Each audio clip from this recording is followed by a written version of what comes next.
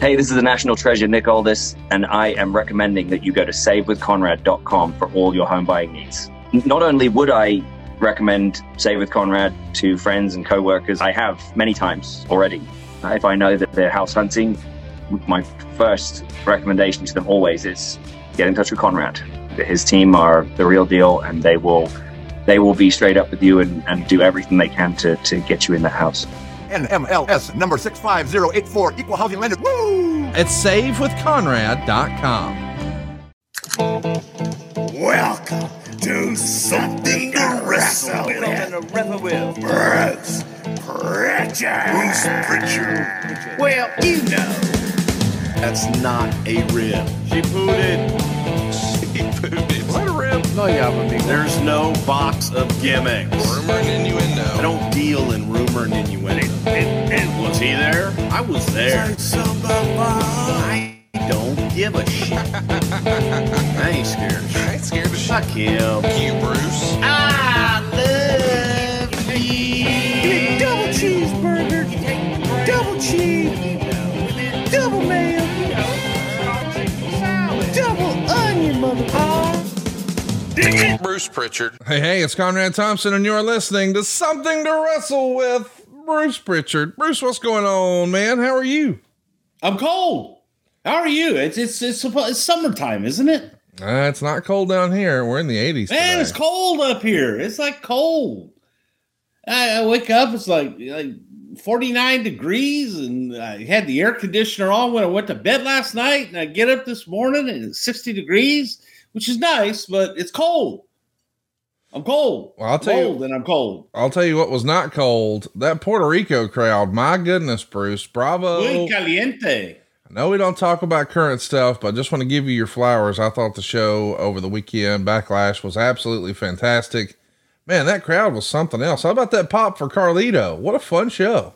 Es muy caliente. It was. And hey, we're hoping for a fun show today. Of course, we're coming to you a little later. As you might imagine, Bruce has been busier than a one-arm paper hanger, but hey, better late than never. It'd be kind of like this. Yeah, it would be tough. Let's just talk about it. Today, we're coming off of one of the worst WrestleManias in history, WrestleMania 13. We'll be talking about the fallout from that show as we build towards. Was that the worst WrestleMania ever? Well, it got fewer buys than uncensored.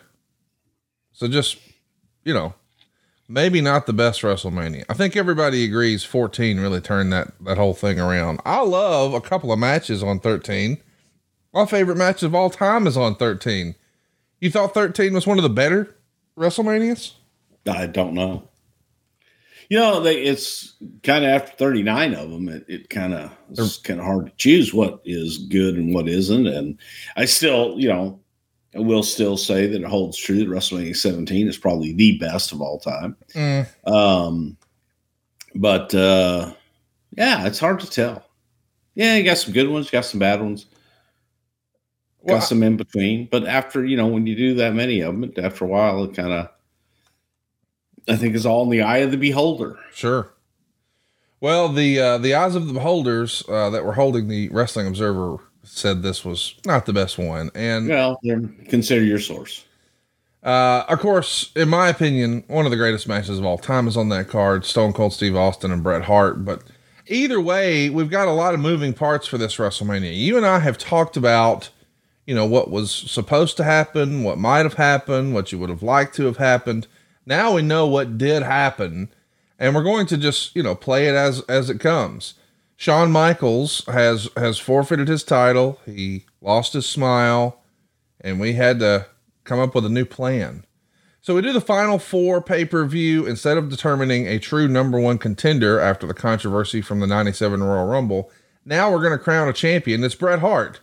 He loses it the very next night on Raw to Sid, and we set up Sid versus The Undertaker, and we set up Bret versus Austin. It becomes a submission match because we want to try to be inclusive of our new special guest referee, Ken Shamrock. But on the heels of that, now we've done a double turn. Stone Cold Steve Austin, who was clearly a heel, is now a babyface, and Bret Hart, who's one of the most beloved world champions in history, is now a heel. Is that still, all these years later, maybe the best example of a double turn?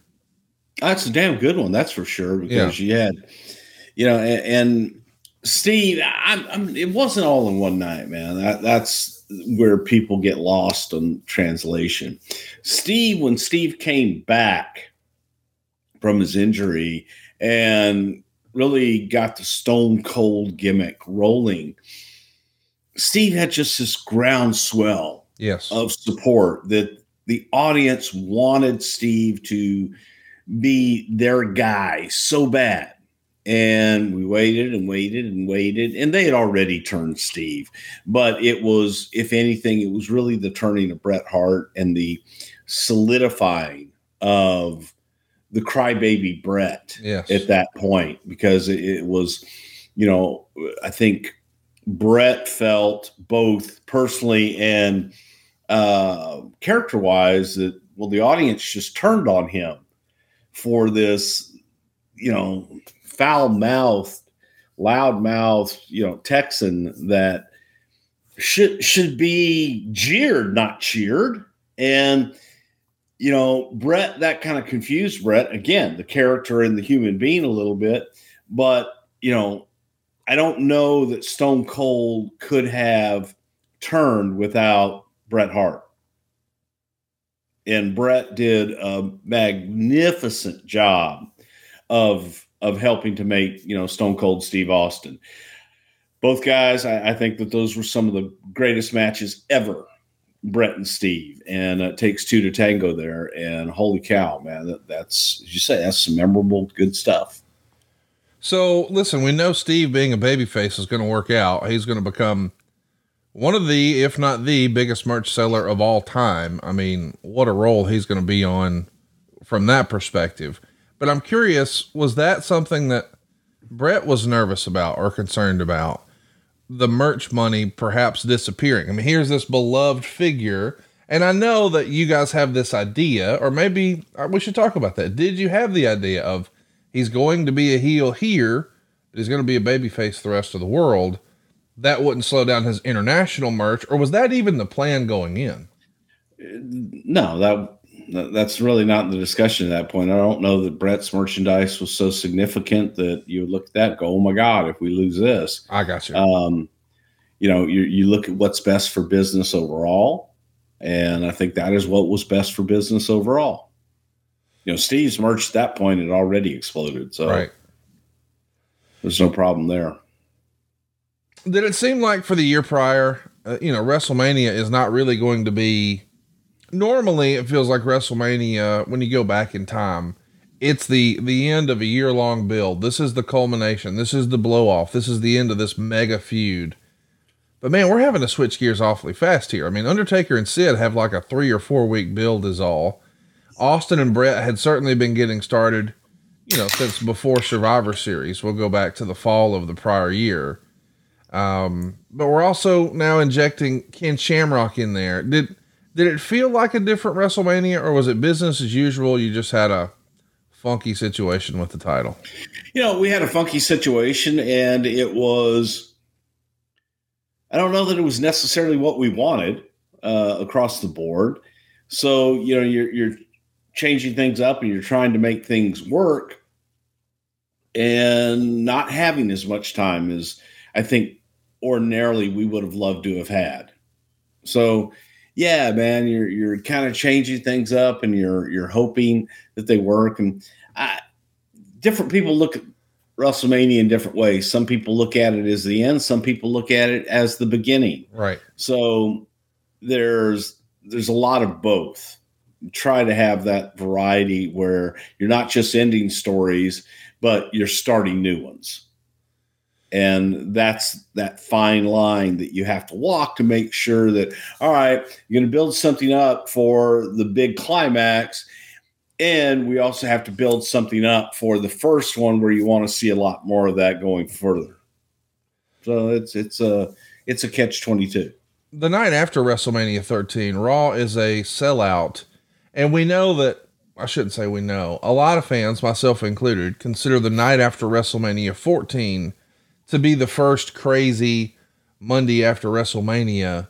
But here you are after WrestleMania 13 selling out there as well.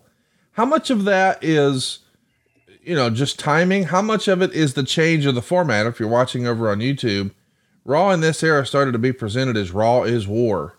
So we had sort of the 2-hour breakup and just a totally different presentation.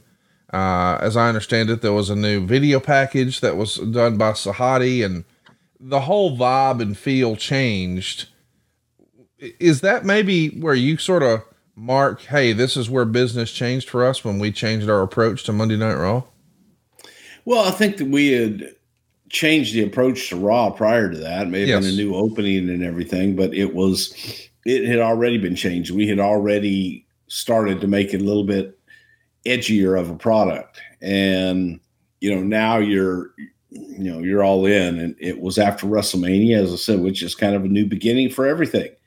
So it looks like, all right, hey, there's a new open, there's a new feel, there's an energy overall. And especially, we're around the Chicago area, which has always been a great market for us. And, I just think things were hot in that regard.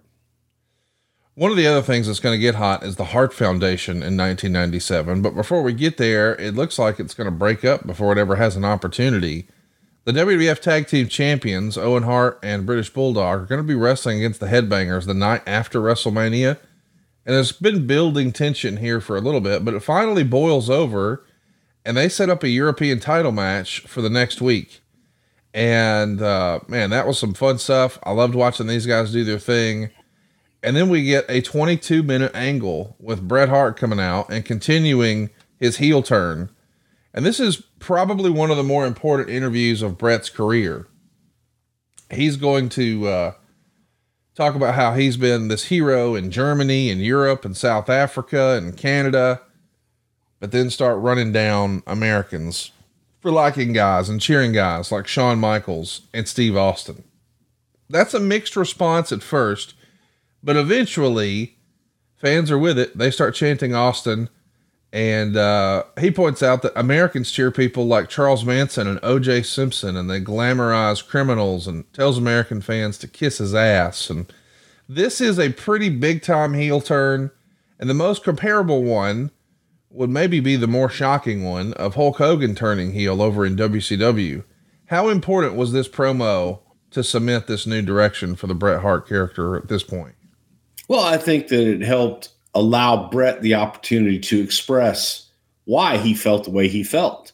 And there's nothing that Bret said that wasn't true. Everything Bret said was true. And it was, I think, as people look at our country a lot of times, that's what they see. You look at it, you go, wait a minute, man, when did we become a country that we, can bash our president? When did we become a country that we were no longer patriotic and we didn't, get behind what the country was about at the time? And the country had lost its way. So I think that Bret could pick on that and look at that and point out things where you celebrate a man like Charles Manson, who got people to murder innocent people for no reason other than to murder them. You have people like O.J. Simpson that you're fascinated with for the reason that he allegedly killed his wife. And you make him a hero. You put him on a pedestal. And then you have a guy like Stone Cold Steve Austin. He's putting Steve Austin in that same category. And the audience is like, no, man, no. Steve isn't there. Steve's the guy that stands up for himself. And Steve's the guy that, is a badass and didn't quit, Bret. Right. That kind of shit. And there were just nuggets of truth all throughout Bret's promo that made people think about it and get angry about it, because they sat there and said, well, yeah, I tune in to see what's happening with the OJ trial. Yeah, I tune in to see what's happening with things that are atrocious going on in our country. And that was that intriguing time where the negative was the celebrity of it all. Mm. And we were making celebrity of just really horrible people in our culture and in our time. They're going to have a conversation here. Shawn Michaels is going to come out and say that, Bret's a mark man for taking his accomplishments in wrestling too seriously, and the fans have a right to cheer or boo as they please. And I wasn't upset when they booed me. Maybe that's not true. And then he eventually challenges Bret Hart to a America Love It or Leave It match. You know, like, he's saying you need to love it or leave it, but it's clear that they're setting up some sort of a new match. And this is on the heels of the WrestleMania that a lot of people thought would have been a rematch from WrestleMania 12. Of course, we know it doesn't happen, but man, they're really going back and forth here. You know, Bret talking about Shawn posing in girly magazines, and then eventually Sid comes out, and Bret's going to ease out of there, take a powder, but in the process, he's going to flip Sid off. So we're getting a little edgy. Even right before WrestleMania, we saw this edgier side of Bret Hart, where he pushed down Vince McMahon and said frustrated isn't the goddamn word for it. You never heard that type of stuff on Raw before. So we're getting a little edgier, but it seems like we're jumping right back in to Shawn versus Bret. And I'm curious from your perspective, how frustrating was that you wanted that match the night before, but it seems like we're going to try to set it up right after for maybe a less than WrestleMania pay-per-view? Well, I think that any time that you have an idea and you have a plan that's laid out that you have in your head, it's already played out in your head. You know how you want every beat to happen, where and when, and something happens along the way for whatever reason that you can't do it. So that's always frustrating. That's always frustrating to have to change up and go back to the drawing board when, you know, you're looking at here's what never happened. Here's what just couldn't happen for whatever reason. Doesn't matter the reason. It's a frustration. Yes, it definitely is, because you're feeling like, you know, damn it, man, this, you'll never know. Right. That's just it. You'll just never know. It's a fun time because we're seeing Bret all over the place. He's clearly got issues with Sid. He's got issues with Shawn. He's got issues with Austin. And later in this same episode, we're going to see him attack Rocky Maivia after a match with Leif Cassidy. Of course, we know Leif Cassidy's Al Snow, and Rocky Maivia, what'd he ever do? Leif Cassidy was one of the rockers. I knew he was a new rocker. You know, the idea though is, I guess we firmly cement that Bret is a bad guy when he has issues with Shawn and he has issues with Austin. But when he's facing a guy like Rocky Maivia, who really has not connected with the audience, we're trying maybe to, okay, clearly you need to cheer The Rock here, or cheer Rocky, because look, he's against this bad guy. So that match almost feels like it's just as much to cement, hey, please like Rocky, as it is, please hate Bret, right? Nah, I think it was more please hate Bret. And by this point, yeah, the Rocky Maivia experiment was still taking place. And Bret, from Bret's point of view, Bret wanted to work with Rock. And Bret wanted to work with him and thought that he could get him to be that baby face on the other side. Unfortunately, that never came to fruition. Somehow, some way, the title is not really in the discussion for all that Bret and Shawn and Austin and Sid are doing.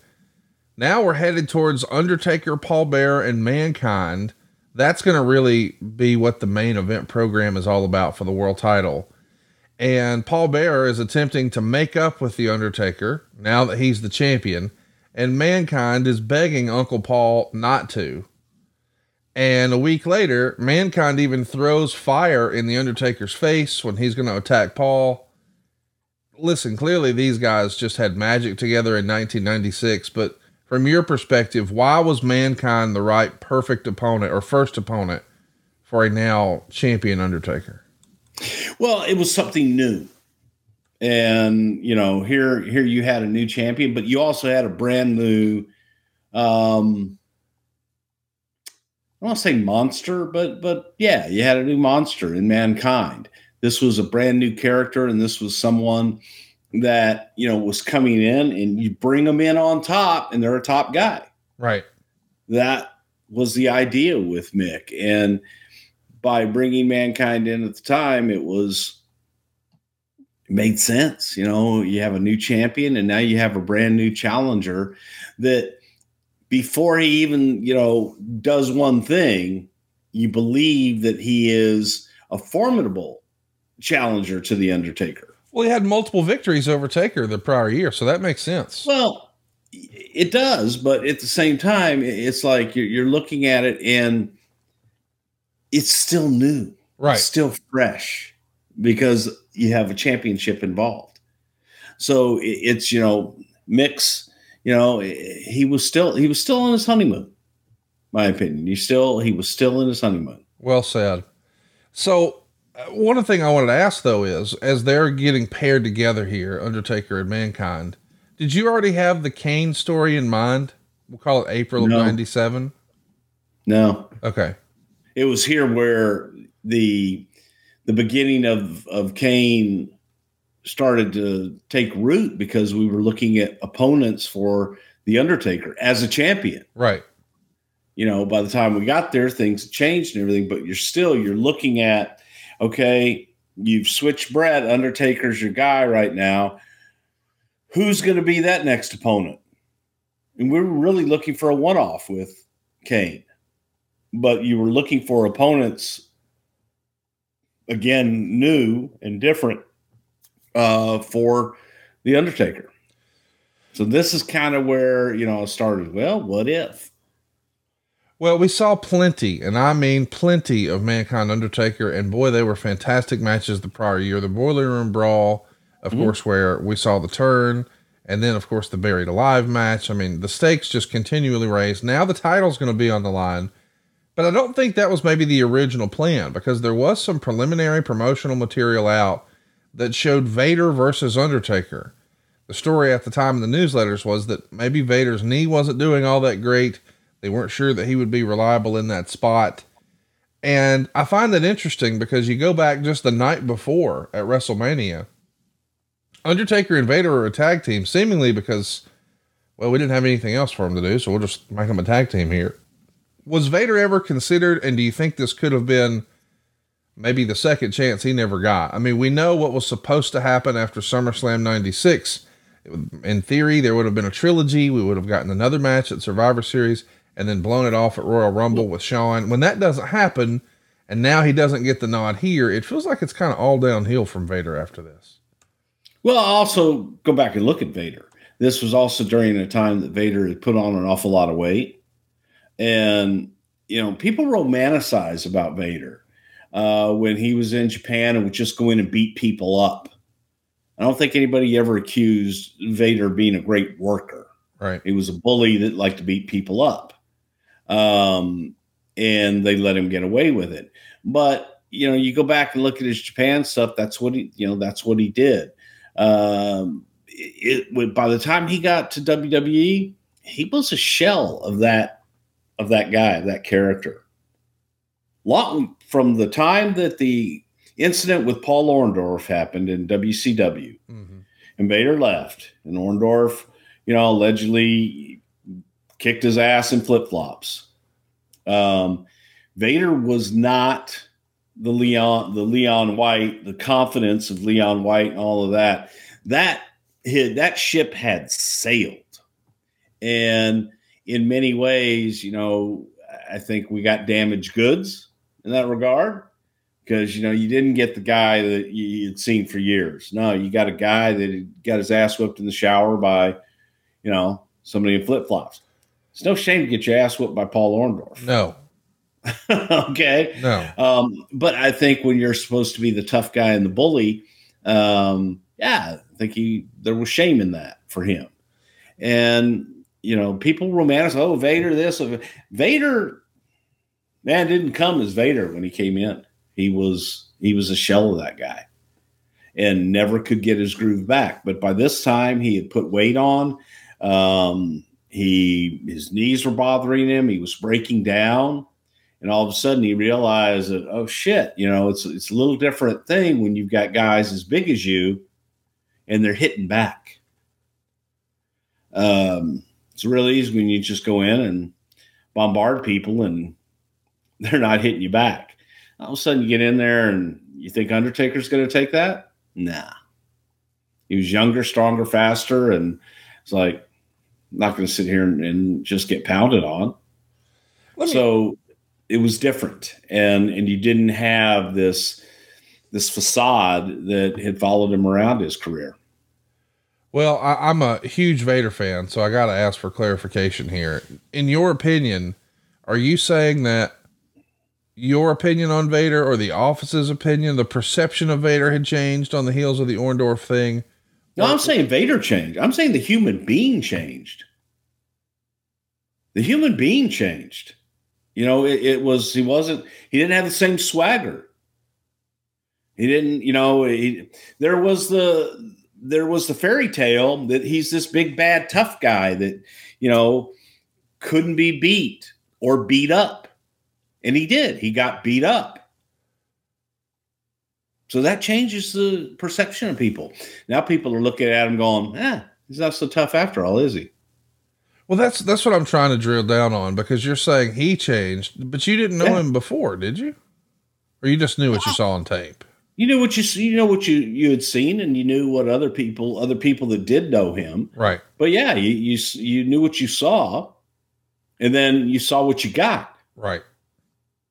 Something changed. And the only thing that I know that changed was that I know he put on weight. Right. I know he was sloppy. I know he had bad hygiene. Golly, is this Barry Vader day? No, you asked. So what changed? What changed was he didn't have the same swagger. He didn't have the same confidence. He put on a lot of weight, so he couldn't be as athletic as he had been before. He couldn't do that shit anymore. Don't do that, Leon. No, he couldn't. And don't get me wrong, because I really fucking like Leon White. I like Leon a lot. But it was that persona, man. It's like you see something, you watch it in another environment. You think, oh my God, that would be so cool to have here. You bring it to this new environment where you think it'll fit in, and sometimes it just doesn't fit. And Leon didn't fit. It wasn't the same guy. Johnny B. Bad, Mark Marrow. Saw Johnny B. Bad. Johnny B. Bad was attractive as shit. Johnny B. Bad had charisma and personality and all this other stuff. You take Johnny B. Bad, the same human being, with that same charisma, you thought, and you brought him over here. You gave him, unfortunately, his real name and in a wild man gimmick that he thought that's how he saw himself, and nobody gave a shit because he didn't have the Johnny B. Bad persona to hide behind anymore. It was easy to become Johnny B. Bad.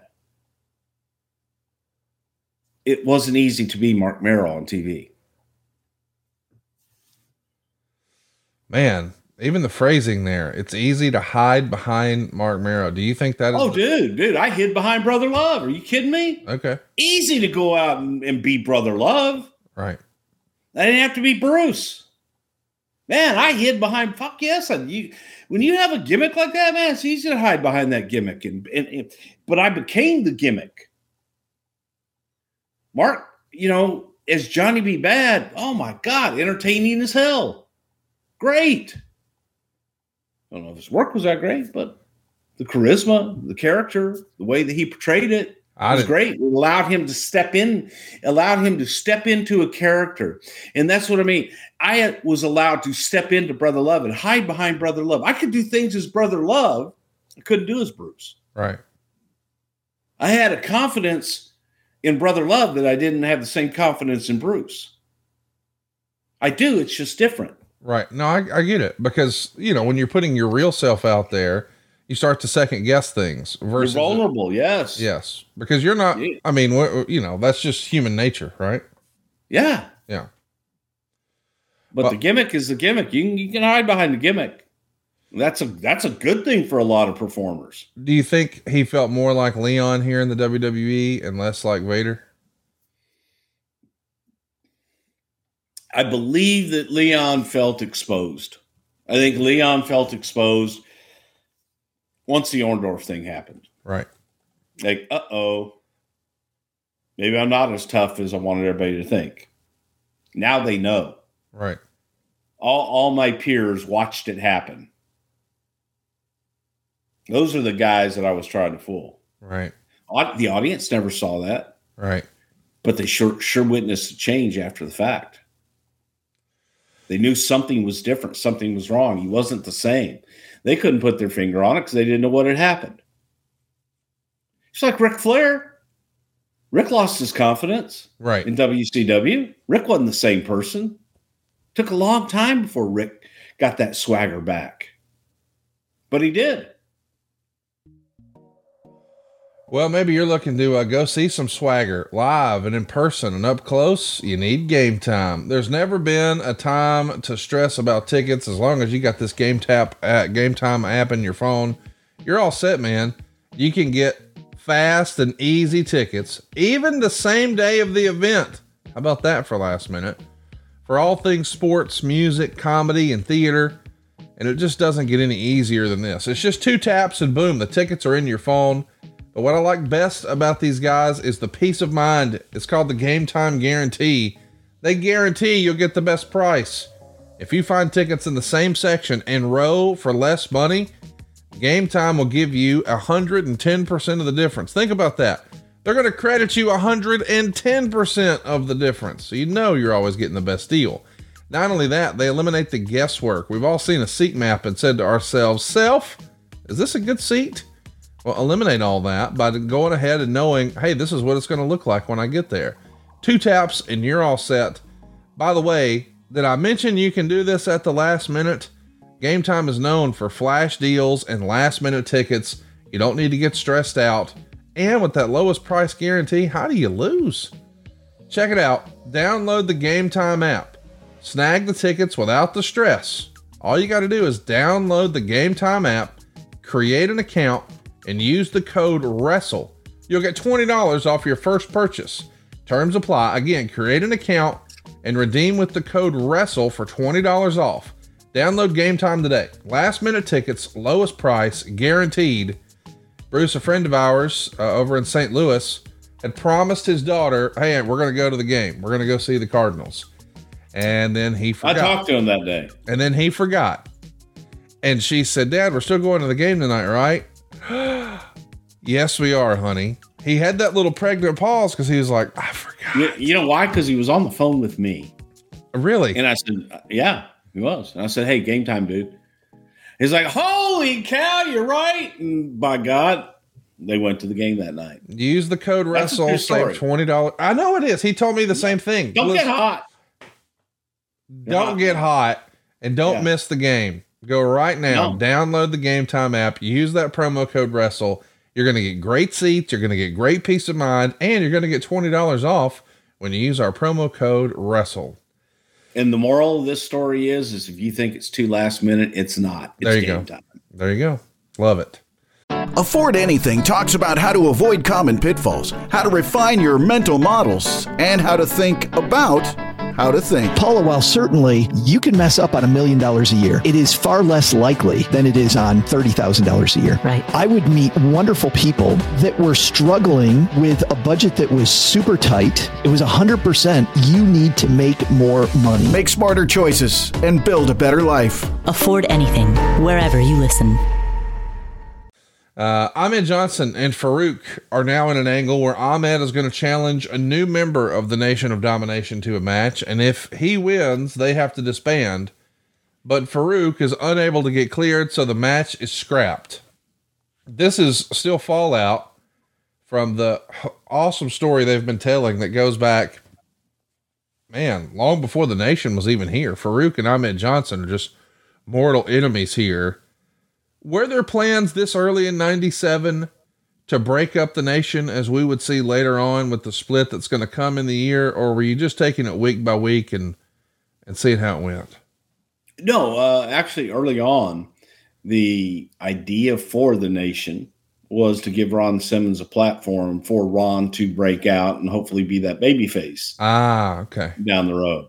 When, obviously that didn't happen, it became okay, when Rock joined and Rock grabbed that microphone, then that became the platform for Rock to break out and be that leader and kind of kick Farouk to the curb. And, I don't know that the plans were then as big for Ron to be that big baby face, but I think things worked out all right for Ron Simmons. I think it worked out okay. Yeah. And Rocky Maivia, he did all right too, I guess, in hindsight. Yeah, I think so. He found his way. So the next day, we're going to tape an episode of Monday Night Raw, or Raw is War as it was. And there's going to be a fantastic wrestling match going on here with the Bulldog and Owen Hart over the European title. Now remember, they're the tag champs, but they've not been clicking. And all of a sudden, Brett's going to interrupt this very good match. And we're going to have a conversation about how we shouldn't be fighting each other. We should be sticking together. This is how we reform the Hart Foundation angle. Did Brett like that idea? How was Owen with that? How was Bulldog with that? Just this Hart Foundation tag team from way back when with Jim the Anvil Neidhart and Bret Hart was an iconic classic WWF tag team. But sometimes guys are ready to move on. And now it seems like we're going back to an old idea, but with a new twist. Now it's a heel faction, not just a tag team. How receptive was everyone to that idea? Very. It was family. So here was an opportunity of everybody. Brett wanted to work with Owen. He wanted to side by side with Owen. This was his opportunity, and this was family, and this was real. So you could feel it. People could go look and go, yeah, it is. It's family. Davey's married to Diana. Jim and Ellie, everybody was family. It worked. So you had brothers and brother-in-laws all together and fighting together. And families fight. But by God, when one member of the family's down, usually the other family members come to their aid. Yes. And this was a perfect example of that. A really great job again by Brett. I think when you take a look at Brett's entire career, some of his best mic work, it feels like 1997 was just his year. So the prior week when he's explaining, how, I don't know, he's just not a fan of Americans. Now he's coming out this week and he's patching things up with a guy who's been his enemy for a long time, his own brother, Owen. And as he runs down their past, you can see Owen wiping away tears. Really a great segment. He's blaming the Americans for tearing their family apart. And really, we're the only two good wrestlers in our family, which was a nice little jab for everybody sitting at home. Just fantastic stuff here. It feels as if Brett has really embraced this. Because I understand from time to time, maybe there's creative that talent aren't totally on board with. It feels like Brett is fully invested in this because I think we're getting Brett at his best on the mic. Would you agree? You were, because he was legitimately reuniting with his family. And to be able to have them all together and, look at the atmosphere. Sean and his buddies and all that. And now, he had his family around him. Yes. In front of the camera, behind the camera. And everything in between. So it was real to Brett. And all the best angles and all the best stories are when they have that reality within. There's that string of reality that's spread through everything they do. And that's the best kind. It's a fascinating time in the company because we're trying a lot of new Attitude Era stuff. We have the Raw is War approach. We've got an edgier Shawn Michaels. We got Brett cursing on TV, throwing around the middle finger. Of course, we know what's happening with Stone Cold Steve Austin and Austin 316, or just the evolution of that character. Yeah. So it feels like a step way forward, and then the Honky Tonk Man comes out on his quest. Intercontinental champion of all time. That's exactly right, and he's here to find the next great Intercontinental champion, and he's going to begin his search with Jesse James. Honky hands him his family heirloom, a guitar, obviously, and James responds with smashing it on the mat. We're months away from the Outlaws. We're going to still, unfortunately, tinker and try a little bit. We've seen Rockabilly. Now we're trying this with the Road Dogg, Jesse James. This is, listen, we're filling segments, we're checking boxes, but just seeing Honky Tonk Man on TV in this era, although he had white hot heat and a great character, it felt like something from a generation before compared to the new direction. Is that fair to say? Sure. Absolutely. Hey, is there a way we can put Silva on camera on this thing? Yeah, Silva can show himself. So can you do the Honky Tonk Man dance real quick for me? Okay, get off camera. Please get off camera. That was incorrect, and get off camera. I'm sorry I did that, folks. I apologize. I should not have done that. That was Conrad right now is writing apology letters to all of our listeners and all the folks that unfortunately had to see that. Do not, whatever you do not go look at that at somethingtowrestle.com. That's our YouTube channel. Of all the things you want to see today, you don't want to see Dave Silva dancing. That's not on the list. He did it the wrong way. The thumbs have to go the different ways. You couldn't see his thumbs. His thumb, all he did was go. Well, he's got those little T-Rex arms, so it's not his fault. But I watched, what's that thing that he did at your... I've seen him do that. He simulates motion there. He's not actually dancing. He's just simulating motion. He stands there and just like moves. He moves his arms around his body. His arms and the whole rest of the body jiggles. When you ask Silva to dance, only his arms move. Okay. That's the thing. So there's a lot of Ken Shamrock footage that's going to start airing on Monday Night Raw with footage from the UFC. And this is kind of cool. This is long before our 2023 news, and you're able to show UFC footage. But I guess at this era, man, they're still a ship with no sail. They're losing cash left and right, but it does add some legitimacy to the character that Ken Shamrock is going to be bringing in with him. Was the UFC easy to deal with, as best you recall, here back in 1997? The original owners, God, I can't remember his name. Meyerowitz? Shit. Yes. Was a friend. So, you know, he was fine. Look, Ken wasn't under contract. Ken wanted to do this. Meyerowitz liked Ken, and Ken had done an awful lot in UFC, and they recognized that. They, knew us. They were cool, and we were able to work together. We had our moments sometimes that I would get calls from Mr. Meyerowitz using that F word an awful lot, and I'd go, "What are you talking about?" Most of the time. But it would be things that, I had a relationship with Oleg Taktarov, and I would always talk to Don Fry. Those guys were still involved in UFC, so the impression was that, oh, hey, you're trying to steal them. It's like, I'm not trying to steal them now. I'm just saying when they're done, they've got a place to come to. Right. And that was it. Well, somebody who was excited to be on TV in this era is Mr. Pat Patterson. There's going to be a pull apart on Raw. Goldust is wrestling Hunter Hearst Helmsley, and Pat Patterson, who's 57 here, is going to have a comeback fury when Triple H throws him down. And Meltzer would say it was actually better than what Flair was doing at the same time on the other channel. And Chyna ends up attacking Patterson from behind, and the two just stomp the hell out of him until Goldust makes the save. I'm sure the old vet that he was, Pat loved every minute of being involved in the physicality on the show, didn't he? Absolutely. And proved and showed that, as long as you work, and you're a great worker, you can always work. Speaking of great workers, we're going to have a conversation now about you talking to a couple of great workers. This is directly from the Observer. Based on several different versions of the same story, Vince McMahon and Bruce Pritchard had a meeting on the Tuesday before Mania with Kurt and Larry Hennig. According to the version of the Hennings that we're telling on Nitro the next week, or at Nitro the next week, McMahon and Pritchard were 1 hour late, so they were just about ready to walk out when they came in.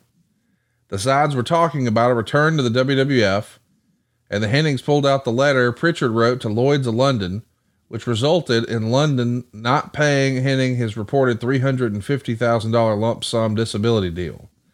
It was basically a deal where Hennig was talking to the WWF about returning at the same time the WWF needed to get the legal situation straightened out with Lloyd's as to what their situation was. And it wound up as the blow up, which ended with Hennig walking out and agreeing to go to WCW. The meeting really didn't go positively for the WWF although the idea at that point was made clear the two sides weren't going to be doing any business. There was talk all week of potentially Hennig coming back. Hennig claimed at Nitro that Pritchard backpedaled from the point they pulled out the letter with his signature and claimed he knew nothing about it. But WCW was afraid as late as Mania that he was going to stick with the WWF.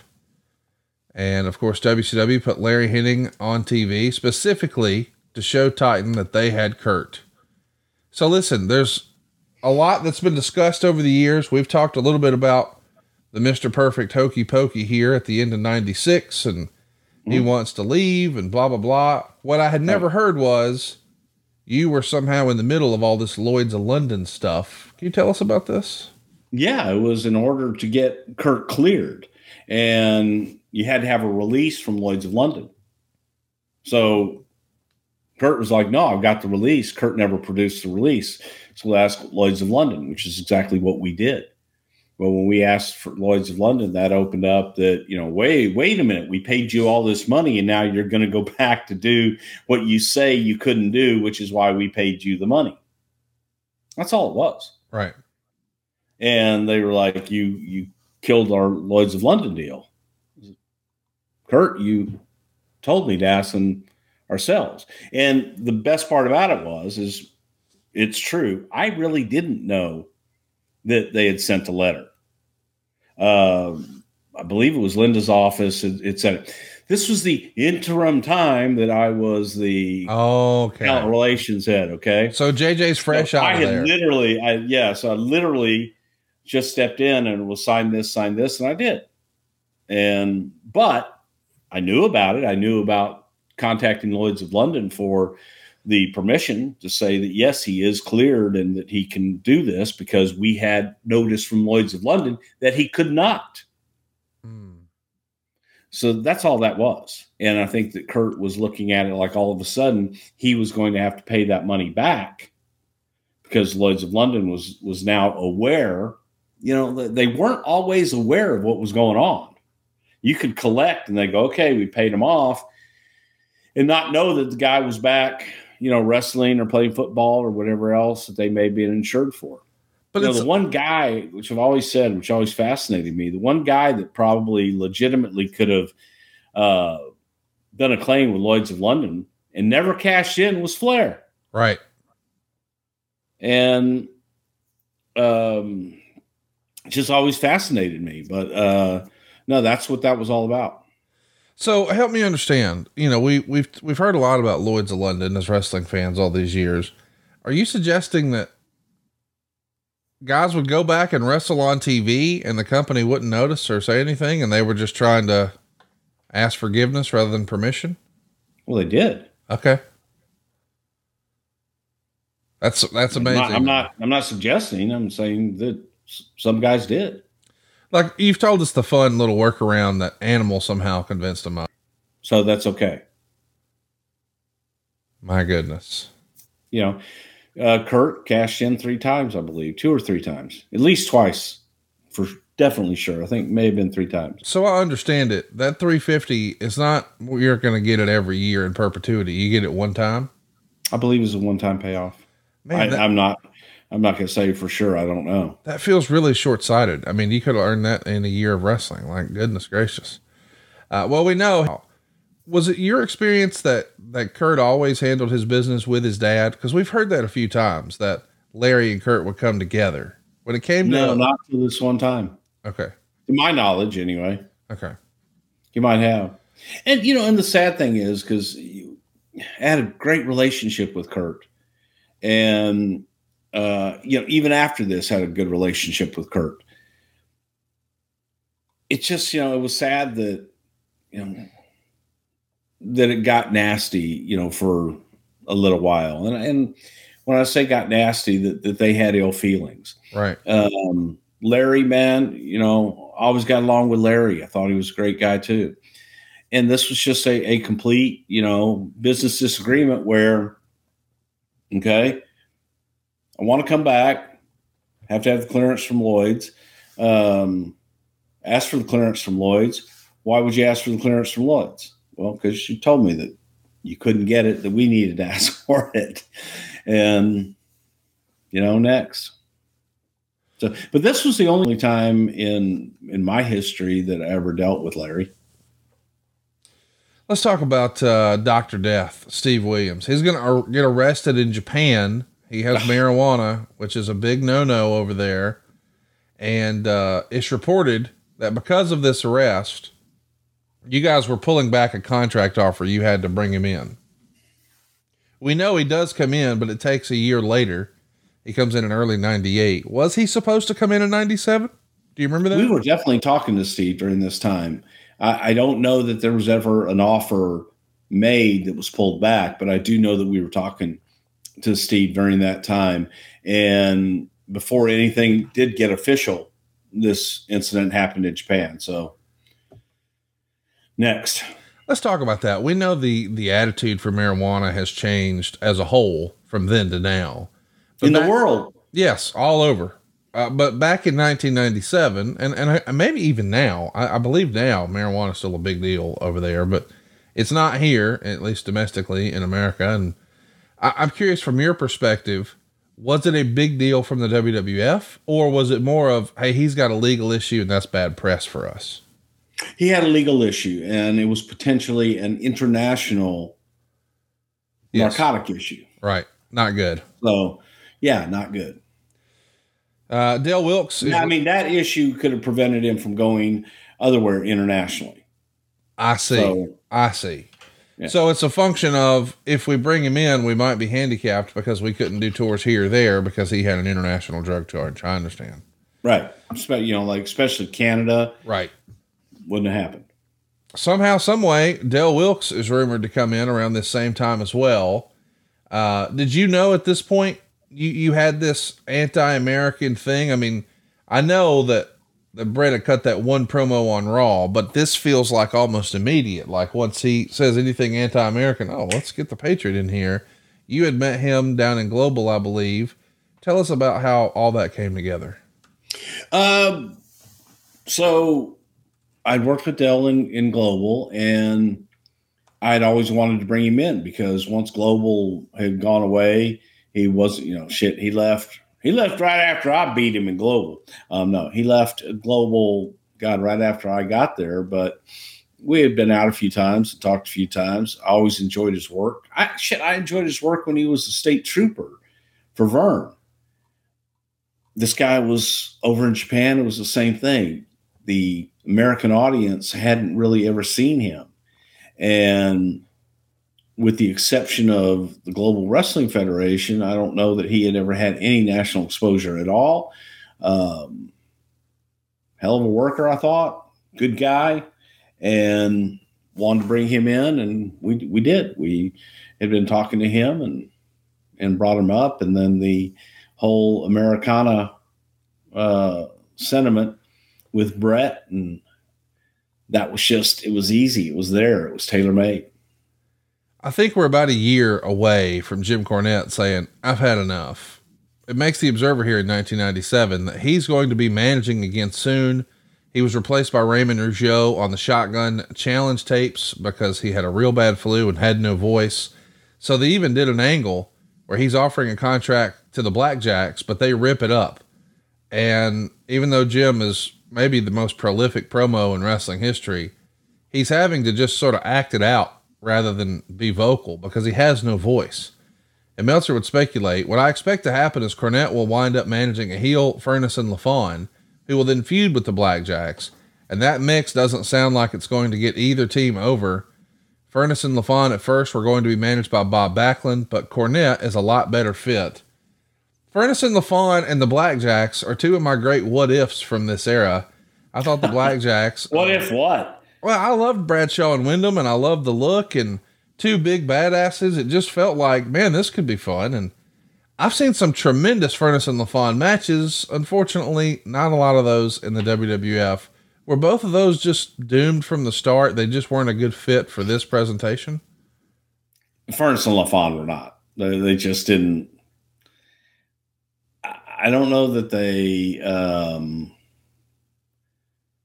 I think going to Japan, and I'll say because I had never seen LaFon before he was in Japan, but I had seen Doug Furnas in Alabama. I knew Furnas could sell.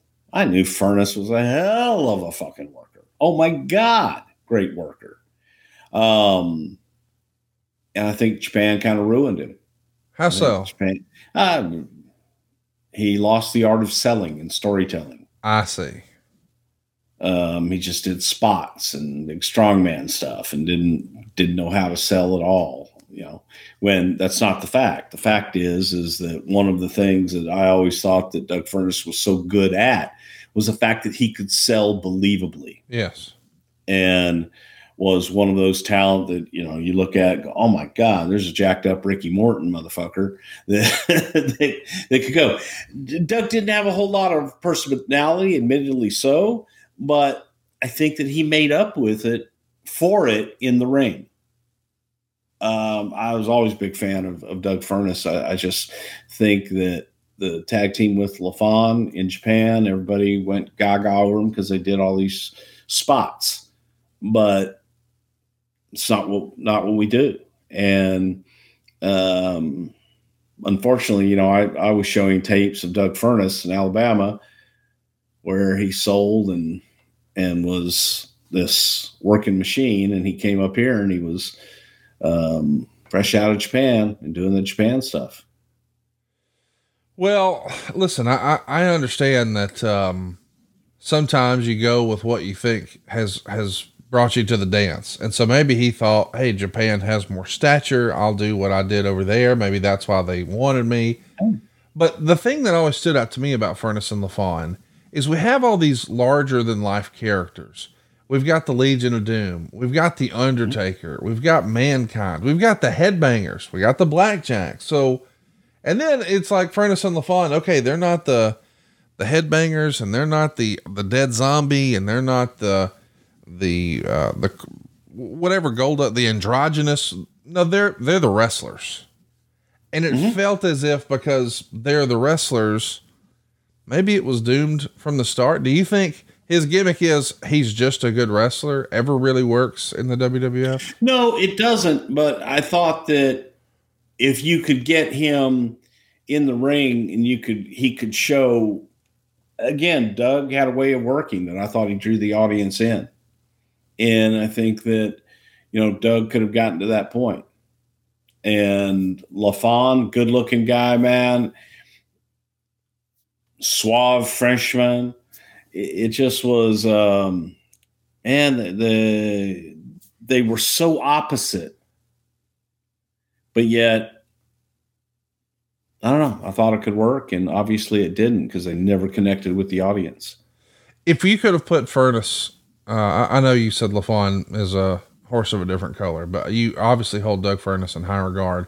If you could have put him in another gimmick, was there another spot that you think could have worked that he could have embraced and maybe we could have got there? Or was it a matter of timing? He was a few years I think it was a matter of timing. Yeah. I really do. I think it was just a matter of timing. And that's all it was. Let's talk about your boy, Gerald Briscoe. We talked about how Pat Patterson was getting physically involved with Triple H. Well, Mankind is going to put the mandible claw on Gerald Briscoe. This is a year before we're going to know them as quote unquote stooges. They're probably both having a fun time as WWE officials getting involved in some physical angles though, no? Well, Gerald didn't like to have anything in his mouth. All right. Sid is going to miss a Raw taping due to a back injury. And he's actually pulled from his scheduled match with Brett at the pay-per-view. So the original plan, well, that's what I wanted to talk about, because the guy drops the title at WrestleMania and then all of a sudden can't work. And this in the newsletter leads to a lot of speculation, much like it did with Shawn in an injury. Were you guys always sort of holding your breath with Sid? Because it felt like, of all the words you could use to describe him, reliable would probably not be one of them. Yeah, unfortunately, because you look at Sid, and if you were I'll do the old Jim Herd thing. Yeah, look at this guy. Look at this guy. Sid had the tools. He had the look. He's standing there. He looks like a Greek god, and could cut a hell of a promo. And by God, he could talk people into the building. Sid knew how to do that, and Sid looked the part. He could do enough in the ring. People believed in him. But Sid could oftentimes be his own worst enemy, and thinking that he knew better and that he understood a lot better and wanted to do things his way. And if he didn't get things done his way, a lot of times he would go on and do something else. So that was just Sid's MO, and got the reputation for softball season that all of a sudden he would have injuries that would pop up and you wouldn't hear from him. So yeah, he wasn't all that reliable all the time. Meltzer would say the story on Sid is he supposedly has a herniated disc in his back caused by straining his back working out at the gym. The reason it was handled so clumsily on the April 7th Raw is they literally didn't know about it as the show was going, and they didn't know if he was going to be there or not. Apparently he left a message at the office over the weekend, but nobody was there.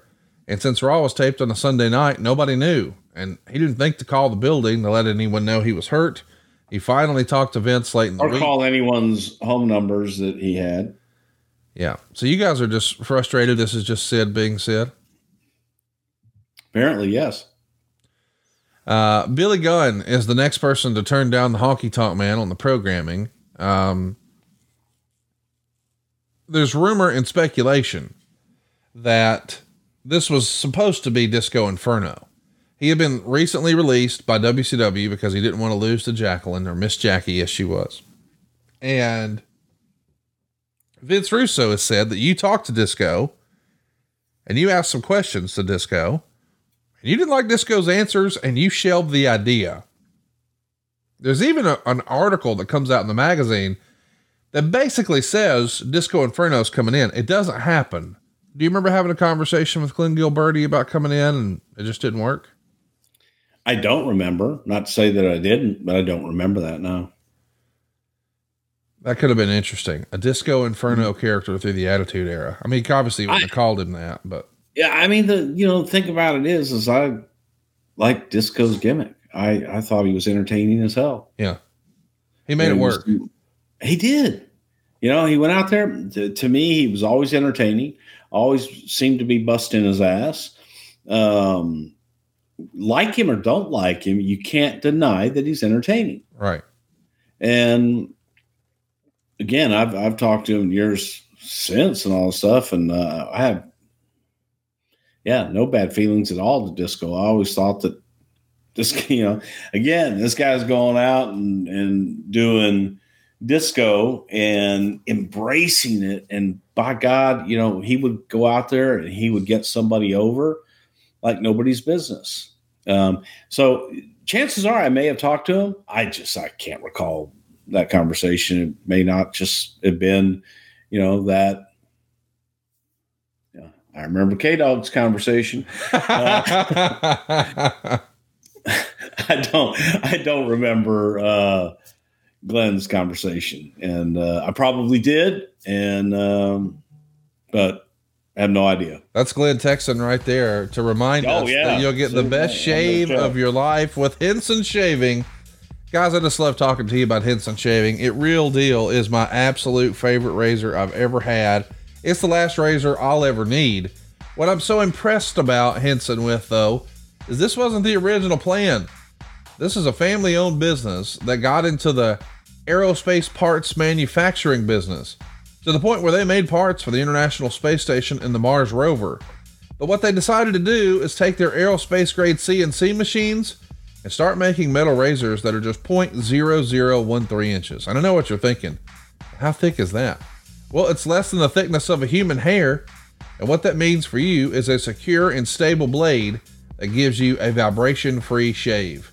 So no more nicks or cuts or scrapes. A bad shave isn't a blade problem, it's an extension problem. And these are just 0.0013 inches. You've never seen a razor this thin.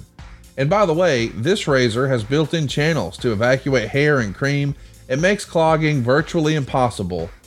Henson Shaving wanted to make the best razor, not the best razor business. Let me explain. There's no plastic here. This is metal. It's substantial. It's the last razor you'll ever need. There's no subscription gimmicks. We'll come back to that. There's no proprietary blades. This uses the same style dual-edge blade your grandfather used to use, except it's got the benefits of new school tech. Your razor is much thinner. And there's no planned obsolescence. This will never go out of style. You see, a double-edged razor, man, we've been using that for decades. And here's the cool thing. Once you own the actual razor itself, yes, you've got to buy blades, and that's where it gets costly if you're using one of those old style ones. Meaning, if you go down to the drugstore right now, they keep the razors under lock and key because that's how they build their business. You get the body of the razor pretty cheap, but man, you go load up on those razors, dude, it's so expensive. They keep it under lock and key. What else at the drugstore is under lock and key? Here's what's cool about Henson. Once you own the actual razor, the blades are $3 to $5. Not $3 to $5 a week, not $3 to $5 a month, not $3 to $5 a quarter, $3 to $5 a year. Very seldom in life do we find that something is better and cheaper. Normally better costs more. This is not only better than what you've been doing, it's also cheaper. I absolutely love mine. I've got my barber turned on to it. I keep one of these razors at the office, one at home, one in my travel bag, even my barber. And they do this for a living, has never found a better razor than Henson. It's time to say no to subscriptions. It's time to say yes to a razor that'll last you a lifetime. Go right now to hensonshaving.com/wrestle to pick up the razor for you and use the code WRESTLE. And man, you'll get 2 years worth of free blades with your razor. Just be sure to add them to your cart. That's 100 free blades when you head to hensonshaving.com/wrestle and use the promo code WRESTLE. Bruce, you know a thing or two about double-edged razors. Henson's the real deal, is it not? Smooth as a baby's butt, baby. Nice and pretty and even. Once you do, you never forget. It just comes right back. Look at that. Look at that. Ooh, look how smooth that is. Wait, I can't figure out wait, I'm over here. Look at that. Ooh. Dude, you touching your face like that. That was very Doc Hendricks of you. Are you sure Doc's getting very much Bruce Pritchard like him? There it is. There it is. hensonshaving.com/wrestle. Use that promo code WRESTLE. You're going to love it. hensonshaving.com/wrestle. So Sean comes out and does what's basically a shoot interview because Brett is not here. He's on the South African tour. Meltzer would recap it and say that Sean said that he and Brett loathe each other in wrestling and in real life. He said Brett didn't just turn bad guy. He's always been a bad guy. A guy who used his parents, his sister, and his kids to get on TV so he could make money. He said if Brett could make a buck, he'd sell his mother. He said 6 years ago when he got the Intercontinental title and Brett was the WWF champ, that he was happy playing second fiddle to Brett. But when it was Brett's turn to play second fiddle, he kicked and scratched every inch of the way. He said Brett took time off because he thought the WWF and Shawn Michaels would collapse while he was gone, but instead they had the best business they'd had in 6 years, and he asked McMahon if this was true, and McMahon agreed, because McMahon is in the ring when all this is happening. This is interesting, because first of all, that's, as far as I understand it, not true. Gates and houses with Shawn were not better than they'd been in 6 years, but that's splitting hairs. We're telling stories here. But this almost feels like, it's not exactly, but this might be the first seed of Mr. McMahon here, is it not? I mean, Vince being Vince. Right. That's all Mr. McMahon was. But the idea that, hey, he's kind of the boss, we haven't really acknowledged that. We saw a little bit of that right before WrestleMania 13. I don't know they acknowledged him as the boss. It was still, I think, Vince acting as play-by-play right guy here. You know what I mean? What'd you think of this promo? Brett's not just turned bad guy. He's always been a bad guy. What'd you think of that? That was a great promo. I did too. Yeah. I mean, it's, again, when you can sprinkle some truth into that, make people question it. It's got a point there. Best kind. So as you'll recall, Sid's out. So Austin is inserted into Sid's spot for a match against Mankind on Raw. And he tells Gorilla Monsoon he'll only do it if he gets a match with Bret Hart at the pay-per-view, and Monsoon agrees. Now we're doing that because it was supposed to be Bret versus Sid at the pay-per-view. I'd like to point something out. Yes, please do. How long ago was this? 1997.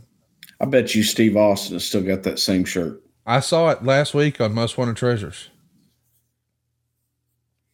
I believe it. I made that up, but yeah, I mean.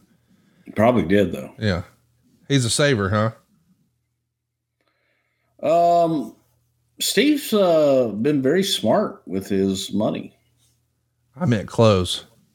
No, I mean, but he's what I mean by that, Steve's got a beautiful place, man, and all this, but he always saved his money. He didn't do extravagant, over the top things.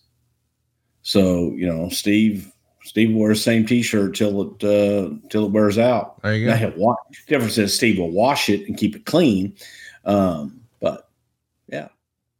The difference between him and who? You had somebody in mind when you said that. A lot of people. Okay. Come on, give us one name.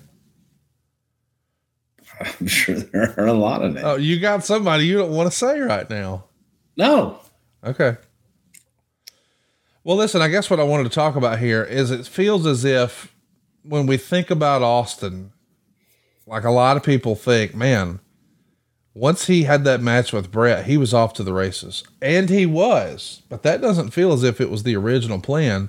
It's supposed to be Sid and Bret. Sid's out. Man, and we talk about this a lot on JR show, that in real sports, in traditional sports, when an injury happens, it creates opportunity for the guy who gets to fill that spot. And one door closes, another opens. It worked out wonderfully for Stone Cold here. My goodness. Let's talk about what else is happening here in April. ECW is having their very first pay-per-view, Barely Legal, from the ECW arena. Would that have been a pay-per-view you would have watched live or on tape? No. Neither one. Correct. Okay. Even when you guys have a relationship and you're sending talent and all that, just no interest. I don't remember. So I really don't. If we had somebody on it, Howard would probably bring me a tape, tell me about it. I watched their first pay-per-view they ever had. That's what I'm talking about. This one. This is it? Yeah, this is it. This is the one with Lawler? No, that was the second one. Lawler and Tommy Dreamer was Hardcore Heaven. That's but Lawler came out at the end of this one. This is where Funk won the title at the very end of this one. Taz and Sabu were involved in this one, if that's what you're thinking of. I don't know. Is this the one where I told Paul he exposed his business? I don't know. I think whatever the very first one they ever had, I did watch. This is it. And I told Paul, he called me afterwards, and I said, well, Paul, I think you exposed your business tonight. And he said, well, that's a good thing. I said, not in this case. Because up until this point, the ECW show was a compilation show. Oh, I see what you're saying. And you never saw matches. Right. You saw highlights. Right. And he said, so that's a good thing. I said, no, this one's a bad thing. I said, Jesus, because look, I defy anybody to go back and watch it with an optimistic eye, with reality glasses on. Okay, not oh my God, no, go watch it with reality glasses on, and tell me that was a great show, because it wasn't. It was terrible. It was a lot of guys just were exposed because people had never seen them before. In a lot of respects, I hadn't seen some of them before. Right. I'd seen the highlights. Highlights are great. And again, that's where I credit Paul Heyman's genius. He was able to get the absolute most out of anybody he had. And in this situation, he allowed them to go out and work for 20 minutes when they should have been out there for 8. Let's run through the call. Rob Van Dam and Lance Storm, both in the WWE. Mm-hmm. The 6-man tag, well, that became Kai and Tai. They were all in the WWE. Shane Douglas was in the WWE. Taz and Sabu, both in the WWE. Terry Funk. Shane wasn't in before. Shane wasn't in after this. He wasn't in after. No, he was before. Terry Funk, Sandman, and Stevie Richards, and Blue Meanie, and Nova, they're all in the WWE. And then Raven and Terry Funk. My point is, almost everyone on the whole damn show. Sure, we bought ECW. The fuck? I just love, hey, these guys were the shit. They sucked. I didn't say these guys. I said this fucking goddamn pay-per-view. I said that some of them should not have had. He allowed them to go too long where it exposed some of these guys couldn't work that kind of match. And they couldn't. And Balls Mahoney and Louie, and I love Louie to death. They couldn't work fucking a 20-minute match. Balls could work a 3-minute match. Was he entertaining? Sure. But come on, be honest. Don't sit there and look at me. Oh, this guy. Sure they were. Steve Austin fucking did a stint in ECW too. A lot of people did. Bruce, you don't have to get hot about it. Nah, get hot about it because you fucking look at fucking yeah, shit. A lot of them fucking were. But you go back and watch it. You go back and fucking watch it and tell me if it was a good fucking pay-per-view or not. It wasn't. Everybody was like just, so happy because ECW was on pay-per-view. It was a celebration of them being on pay-per-view more than it being a hip hip hooray. Yay, they got on pay-per-view. Somebody allowed them on. Maybe that, well, hang on, but think about it. Think about when Paul got TV and they said, oh, hey, man, we need to have matches on TV now. And how quickly did that last after that? How quickly did the company stay in business after they got full matches on and putting on, a card? How long did that last? Not long. Not long at all. No, not at all. How long did that last when we couldn't use popular music anymore? I knew you were going to say that because that was such a big part. Didn't last long, did it? No. Once you had to use licensed music and you had to have a more television friendly presentation, it wasn't the same. Yeah. They lost their way for sure. Let's talk about the war at the time. It's not about WWF and ECW. It's about the WWF and WCW. And the Chicago Sun-Times, back when newspapers were a thing, did a real story about the Monday Night Wars in wrestling. Bischoff said, quote, Vince likes to cry about the deep pockets of Ted Turner and Time Warner, but we're a publicly held company. I can tell you that they have more production staff, better production facilities, and a bigger marketing budget. The difference is they don't have the talent. We do because that's where we spend our money. And McMahon says, if Eric Bischoff says we spend more money in every area except talent, it's a blatant lie. And Bischoff says, we were profitable in 95 and 96. If Vince McMahon says differently, that's a blatant lie. And McMahon says they're willing to overpay for performers who are no longer in their athletic prime. There's no way I could match the exorbitant guaranteed figure of a billionaire willing to throw away his money. Do you think it bothered Eric that Vince always said, it's about me versus Ted Turner? I mean, he never acknowledged Eric, really. Nope. And that just pissed Eric off, did it not? But I don't think that Vince, at that time, I don't believe that Vince saw it as Eric. He saw it as Ted. He didn't know Eric. Met him one time. He didn't know who Eric was. To him, it was Ted Turner. There's no beef with Eric. If you go to mainstream media, are they going to know Ted Turner or Eric Bischoff? Right. Who would you rather write about? Ted Turner. Ding, ding, ding. Oh, goodness gracious. Half the crew here is in South Africa. The other half is in the States. They're doing a Raw taping that's going to have matches from both locations. Was this a bit of a pain in the ass where we've got some of our show here domestic, some international, or did you like that presentation? Hated it. I didn't think he'd like that. Absolutely hated it. Well, I don't think it's just you who hated it. Meltzer would say, the sound mixing on the April 14th Raw was worse than the darkest days of WCW. It's weird how Raw was so state of the art to where commentary done live at the building and later in studio was mixed to where nobody even knew the difference. The difference in sound from the commentary done in South Africa by Jim Ross and Honky and the sound from the studio where it was revoiced over was noticeable and came off as clumsy and like an amateur production. And as I understand it, this is one of those shows that Vince is just furious about. Do you recall this? Which part? Just he didn't feel South Africa? Yes. The idea that it didn't feel polished. It felt thrown together. Because it was. Yeah.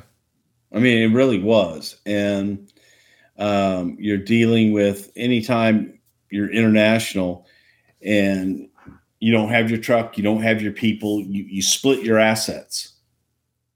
And no matter how good your people are, you're still splitting your assets and you're still relying on an international team that doesn't have the same standards and doesn't have a lot of times the same equipment that you have. So it comes off less than. When you put them together where the differences are glaring, that's even worse. Is this one of the episodes, this particular episode of Raw, where there's some from South Africa, some here in America? It's been said over the years that this is one of the episodes that led to Vince Russo having more power on the writing team. Is that the way you recall this? No, it was after J.J. Dillon left. And I knew he started sitting in on meetings and stuff. Oh, yeah. We had definitely, yes, had Vince sit in on meetings. Absolutely. Neville, I thought Vince offered good ideas too. I really did. Let's talk about Neville Meyer. He's going to be the highest ranking person in the history of Titan Sports, not named McMahon, because he was the co-CEO of the company along with Linda McMahon. And he resigns in this era. And Meltzer would say, we never really heard much about him after he was hired. He was supposed to be in charge of taking the business to a quote unquote new level, but nothing changed drastically, and his leaving doesn't even seem to have caused that much of a stir. We haven't spent a lot of time talking about Mr. Meyer. What can you tell us about Neville Meyer? Neville was South African. Wish I could remember the actor's name. It was an older actor that he looked like. But so Neville was a guy that we would have meetings with a lot of people in the company, and Neville would sit in on these meetings, and he would just sit there and not say a word. And most times, whenever I go into a meeting, there's someone there I don't know, I walk over and introduce myself. Not everybody did that. And all he said was, hello. And I said, and you are? And he says, Neville. Said, okay, nice to meet you, Neville. That was it. But not a lot of people introduced themselves to him. He would sit there, never said a word, never was addressed, never was introduced, nothing. And this went on for about 3 or 4 weeks. And I asked Vince, like probably the second week, I said, who is this guy? What's he doing? And Neville was a guy that would go into companies and prepare them for going public. That was his MO. Neville was coming in to observe and to watch, all the aspects of our business. He sat in on every Vince meeting. He sat in Vince's office, whenever he met with anybody. And then he was named CEO of the company. And then, I think we got everything we needed out of Mr. Neville, and he moved on. He was never long for this world anyway. Okay. I think there was a part of him kind of in the middle there that he I think he thought that he was really in charge when, he was there for other reasons. And I think he did a pretty good job in that regard, preparing the company to go public. And he's the one that lined up Augie and lined up everybody to get us to go public. Well, he's out of here. And unfortunately, Chief Jay Strongbow and George the Animal Steel are going to see their bookings cut way back here as well. And Meltzer would actually say that George doesn't have any bookings at the present. What was were they just getting old and they had a different view on wrestling and you wanted something new, or why did Vince decide to move away from Chief Jay and George the Animal Steel? Well, we had an awful lot of producers and we were looking to go with, some younger, different views. Yes. Plus for both Jim and Jay, they couldn't do the kind of travel we were doing anymore. It was just wearing on them. They weren't the best of health and needed the rest.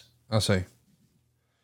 After Barely Legal takes place, the ECW pay-per-view that you maybe absolutely did watch, the Michinoku Pro Wrestlers, who wowed everyone, wind up taking a meeting at the WWF headquarters. And what do you know? Taka Michinoku, Sho Funaki, Dick to Go. Here they come. And you see a photo if you're over on our YouTube at somethingtowrestle.com. Taka holding up his contract with Vince McMahon, and there you are grinning like a possum. You saw something on that pay-per-view you liked, Bruce. Tell the truth. Conrad. Oh, who do you think paid for that whole group to come in and make that pay-per-view? The one you didn't watch? Yeah. Oh, that would be you? Not me personally. Yeah, right. The company, WWF. I got you. And who do you think? Now, I will give the devil his due. Paul Heyman is the one who told me about Taka. Right. And we were looking at. You only refer to him that on TV Day, the devil. You just call Paul the devil just for your regular course of business. Sometimes, yeah. Yeah. So I was having a conversation with the devil, and I like it. I got a few of those. Oh, really? Multiple devils. That's multiple devils. Wow. That's a lot. No, I call Paul Happy. I remember that. Happy Heyman. Yes. Happy Heyman. But Paul's the one that sparked me up about Taka. As a matter of fact, Sasuke wanted to meet with us. So everybody made it so that we're bringing him in. Paul used them, blah, blah, blah, which again is fine. Yeah. We were helping Paul. We wanted Paul to succeed. Right. Victor Quinones was also a big part of that. But it was Heyman who said, "Nah, man, you don't want Sasuke." Because Sasuke was pushing himself. Oh, I see. Big time. And it was Heyman that said, he goes, "No, you don't want Sasuke, you want Taka." And we took Taka. Sasuke had a cup of coffee, but yeah, Taka's the guy who's going to have some staying power around these parts. Sasuke had cups of coffee to go. Like Dick to go. Yeah. Let's talk about the pay-per-view. Hey, before we do, we should remind everybody that this is the era where Vader is asked a question over in Kuwait about whether or not wrestling's real, and it doesn't end well. We covered all of this in our Vader episode in great detail, so it feels silly to just rehash. Do you remember the largest fine ever levied? Is that what this was? Oh yeah. Vader was fined the largest fine we'd ever fined anyone up until that point. Do you remember the amount? Yeah, I do. And it was $30,000. Oh wow, that's a lot. And expenses. Oh well, the expenses are the part that gets you. Well, expenses of staying over there and security and everything and getting him out and all that crud. Let that be a lesson to you, boys and girls. When in doubt, do what the Undertaker would do. Okay, let's jump to it. We're finally here. We're going to talk about the show. But before we do, don't touch people without consent. That's the lesson. I agree. That is the lesson. But the other lesson, isn't it true? Just tell the truth. You have a hard on for Vader. No, not at all. Well, you would if you were chewing some Blue Chew. Boys and girls, hell! Come on now. Blue Chew's a unique online service that delivers the same active ingredients as Viagra, Cialis, and Levitra, but in chewable form and at a fraction of the cost. Take them anytime, day or night, so you can plan ahead or be ready whenever an opportunity arises. And here's the thing, guys. This isn't just for guys who suffer from ED. This is for guys who want to put on a show. They want to put on a performance. I've got a friend of ours, Bruce, who swears by it. He uses it for Mother's Day, anniversaries, certainly her birthday, and absolutely Valentine's Day. He is a selective Blue Chew user, but it works every time. You need to try it. Sign up right now. BlueChew.com. Consult with one of their licensed medical providers, and once you're approved, you'll receive your prescription within days. And the best part is, it's all online. That means you don't have to go to the doctor's office. That means no awkward conversations. That means no waiting in line at the pharmacy. They're made right here in the USA. They prepare and ship right to your door, all in a discreet package. Blue Chew wants to help you have better sex. Discover your options at BlueChew.com. Chew it and do it. And man, we've got a special deal for our listeners. Try Blue Chew free when you use our promo code WRESTLE at checkout. Just pay $5 shipping. That's BlueChew.com. The promo code is WRESTLE and you'll receive your first month free. Visit BlueChew.com for more details and important safety information. And we thank Blue Chew for sponsoring the podcast. So listen, Bruce, we've talked a little bit about WrestleMania 13 on this show, and we know how important WrestleMania is, and we know how important the Royal Rumble is, and we certainly know how important SummerSlam is. But at In Your House like this is still the era where they're 2-hour shows, and we're not charging as much money, and we're having them every month. Was it hard to get excited for these monthly pay-per-views when we're even saying it's going to be less time and less money, therefore it just feels less important, right? No. Okay.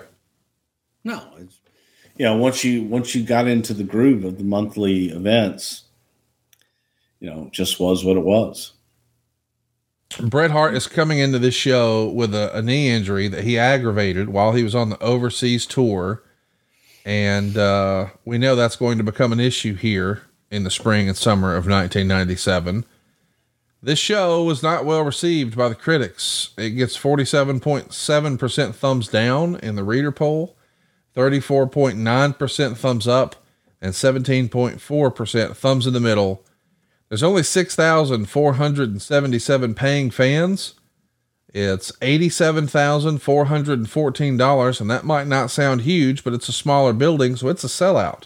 So, hey, if it's a sellout, what else can you ask for? Up first, we got... we can always do better, damn it. Yeah, I mean, listen, you're going to eventually raise ticket prices. You're going to go from 2 hours to 3 hours for In Your House, raise your pay-per-view prices. We're going to get there. We're just not there yet. Opening up, though, we get a 10-minute match with LOD and Owen Hart. I had to yawn. You had to yawn? I'm done now. With LOD and Owen and Davey? No. It gets 3/4 of a star. Bret's going to come in, and Meltzer would say that it was kind of a clumsy finish. He's a little late with his run in. The ref had started a 2 count. He's coming down for 3 when Bret kicks Hawk for the DQ, which is what happened. The problem is the ref had to wait several seconds to start his count, which looks stupid. It is what it is. Timing can't be everything. The man's working on a tweaked knee. Not maybe the best way to start the pay-per-view. And then Doc would interview Owen and Bulldog. And when Doc tells Owen that Austin has arrived, they react in disbelief, like they think that they had done something to stop him from being scheduled to appear. Next up, Savio Vega and Rocky Maivia. Boy, the fans... Wait. You ever seen the Austin Idol interview when he couldn't get to the building on time, and by God, he had 4 flat tires.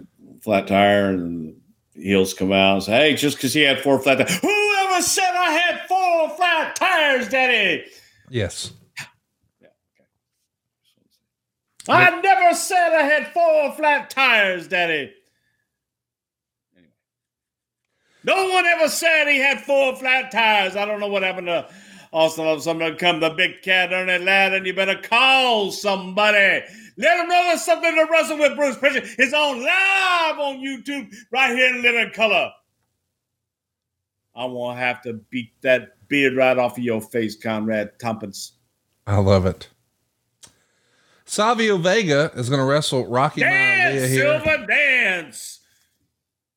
Savio Vega, of course, WWE superstar, pay-per-view superstar, stole the show this past weekend in Puerto Rico.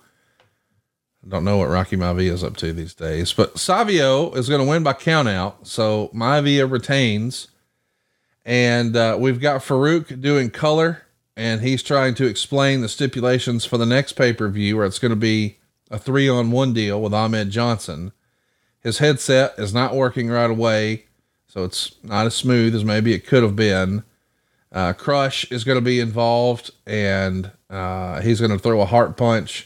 After the match, Vega and Crush are going to start arguing because Vega was mad about the count out. Farouk gets in the ring, calms him down. They all get the nation to attack Rocky Maivia until Ahmed Johnson shows up with the trusty 2x4 to make the save. 3/4 of a star. Hey man, we're trying. You see, if you're watching on YouTube right there, Ahmed Johnson had been really over in 95 and 96. We're trying to get it going in 97. It's tough. And we're also trying to get this new guy made here in Rocky Maivia. None of this is really clicking, but Lord, it ain't for a lack of trying. Yeah. It was the best thing that happened to Rock was the knee injury when he finally has that. But, during this time, you're trying hard, and the audience was just farting all over him. A little difficult. It's interesting too that, in this match, we see the nation just putting the beat down on Rocky. Just a few months from then, hey, if you can't beat him, join him. There you go. Doc's in the back. He's going to interview Mark Miro and Sable. Miro said he's going to be back in the summer from his injury, and it's going to be a wild summer. And in the background, Austin walks into the men's room. A ruckus breaks out, and Owen and Bulldog run out of it a minute later with pipes in their hands. Dave Hebner runs out of the bathroom saying Owen and Bulldog just messed up Austin, and Austin needs help. So we're shooting the pay-per-view to feel a little bit more like a TV show. It feels a little Monday Night Raw here, and I kind of like it. Is this Russo? What the hell was Dave doing in the bathroom? It's a great question. Maybe he was taking a slam. Yeah. Had to pull his pants up and run out, or what? How many slams a day you taking these days? Not enough. 1 slam, 2 slams? You a 3 slam a day guy? Oh God, no! I wish 1 or 2. I'd like to be at 1. Oh, you're not even at 1. It depends, Conrad. We're getting into bodily functions now, and with my colitis and everything, it's just oh man. So that's why I have to drink a lot of water. Man, I always knew you were full of shit, but I didn't know literally. Next up, Jesse James and Rockabilly. They're going to go 6 minutes and 56 seconds. Meltzer would say the place died when Billy Gunn came out as Honky's mystery protege. It was a huge letdown. The match had no heat at all. James won with a small package. Honky tried to hit James with his guitar after the match, but James got out of the way. 1/4 star. Man, this was just not good. Real Double J right there. Double J, Jesse James. It's so fascinating to think where these guys will be in a year. Here they are having a singles match on pay-per-view. Just not good, and nobody cares. A year later, man, they are over like Rover. And it's amazing. It's the same 2 guys. It's all in the presentation, isn't it, Bruce? I think again, it also, it's in presentation, and it's also in confidence. Put someone in that position, and some people rise to the occasion, some don't. They did. Next up, we see Kevin Kelly. He's going to interview Steve Austin, who seems to be just short of crying, according to Dave Meltzer. Kelly asked a red-faced Austin why he's refusing medical help, and he said he doesn't need any. Gorilla Monsoon said he would buy Austin extra time by putting his match on last on the card. And then we see Lance Wright interviewing the Hart Foundation. Bulldog said he and Owen were celebrating their victory over the Road Warriors in the bathroom when Austin walked in and attacked them for no reason. And Brett said, in reference to Austin, the bottom line is, look who's crying now. I like that because we've heard Brett over and over and over be accused of being a crybaby from Steve Austin. So that's kind of fun. Who in the hell was Lance Wright? That's what I wanted to ask you. We saw that guy pop up for a cup of coffee in ECW, and he had just a handful of appearances here for you guys. A handsome backstage interviewer, I suppose, but I don't know. Yeah. You don't remember that fellow at all, huh? At all. Well, that's fine. Well, next up, it's our world title match. Yes, this is supposed to be the main event, but no, it is not. It's Undertaker. Well, because Steve got jumped, man. Gorilla Monsoon's doing what only a true good Gorilla commissioner would do, and that is to put his match on last in the evenings so that Steve may have time to recuperate in proper time. Come back later. By God. Hey, let me ask you this. We have seen the Undertaker as a champion once before, and it was under less than ideal circumstances after he's one of the first guys to beat Hulk Hogan, beats him for the world title. Whole Hulk Hogan controversy we'll talk about another time. But the point is, this is his second bite at the apple, and now, man, he is a made man. He is the godfather of the locker room. He is a legend in the WWE just a handful of years later. But after all these years of service and really carrying the torch for the company, he's got the world title, and it wasn't even the original plan, but he got it. And now his first pay-per-view after, it's named after him. In Your House, Revenge of Taker. He's the champ. He's on the poster. He doesn't get to work the main event. Does he take that personally? Works Mankind. Does he take it personally? Doesn't go on last? No. Thanks, Bruce. Appreciate all the context. I mean, what's there to see? Only people that don't really understand get upset about that. I'm not upset about it. I'm asking if he was upset about it. No. And I answer the question, and then you get pissed off. Go, thanks for the context, because you think that it's like it's a big deal. Oh, if you don't go on last, I didn't say it was a big deal. I asked if it was a big deal to him, and you said no. I got my answer. But acting like it should be a big deal because you probably think it's a big deal when it's not a big deal. I didn't say it was a big deal. I asked if he thought it was. Like it's a big deal, though. Hey, I got you something. Hang on, there it is. Okay, well, see now you're a little butt hurt. A little bit. I'm a big butt hurt. I don't know a little anything. Why? Huh? I don't know. You just like yelling. I wanted to yell some. I'm not yelling. I'm not yelling at all. Sitting here, I'm on my back, got my hands in my pocket. I'm completely relaxed. Let's get Amber in there and let her side. Amber's gone. Amber's gone. Is Kane going? She ain't here no more. No, Kane's not here. I'm here all by myself. I'm here with all my friends. I'm alone. They even took my new dog. Oh, well, that new dog sucks. Hey, fuck you. That new dog. You got to work on that. Oh, no. Bean's awesome, man. She's cool as shit. Bean? I thought the dog's name was Fernum Schnavitz. Fucking don't get me started, man. I thought it was Fernum Schnavitz this whole time. It was Fernum. Well, why isn't it now? You know what? I tapped out. Who wins the bread in that household? I'm just saying. Dude, I don't even get a vote. Bean? What the fuck is a Bean? She's a good puppy dog. If Bean was the champ, Bean wouldn't even wrestle in the main event. If Bean was the champ, Bean wouldn't wrestle in the main event. Define the main event. Fernum Schnavitz would go on last. Define the fucking main event. See, you can't even define the main event. Last. No. I know. Years and years. For years. Hogan did it. You I don't understand. fucking understand. Bruno did it. Everyone's done it. Everyone that's a star. You're either a star or you're not. Your mama did it. You either can go, my mama's done it. Yeah. She's been on last. She's been in the middle too. Hey, my mama's dead. Oh, God. Well, so was The Undertaker, and he didn't go on last. There you go. Wrestled Mankind for 17 minutes and 26 seconds. It's really good. In the main event. As you might imagine, largely due to the performance of Mankind, taking some crazy bumps. He does get a pitcher of water from Vince McMahon's desk, breaks it over Undertaker's head, follows with a hard chair shot. It was pretty clear they were going for hardware juice, but Undertaker didn't end up getting cut. There's a big elbow off the middle rope onto the floor. The bandage comes off of Undertaker's face, revealing the ugly scab from the fire angle. We get a couple of pile drivers. There's no ref. This is just great stuff. I mean, when these guys fought, you want to talk about pulling out all the stops, running into the ring steps, going headfirst through tables. I mean, is there anything Mankind wouldn't do in this era? No, it was great. Absolutely awesome, man. Both of them.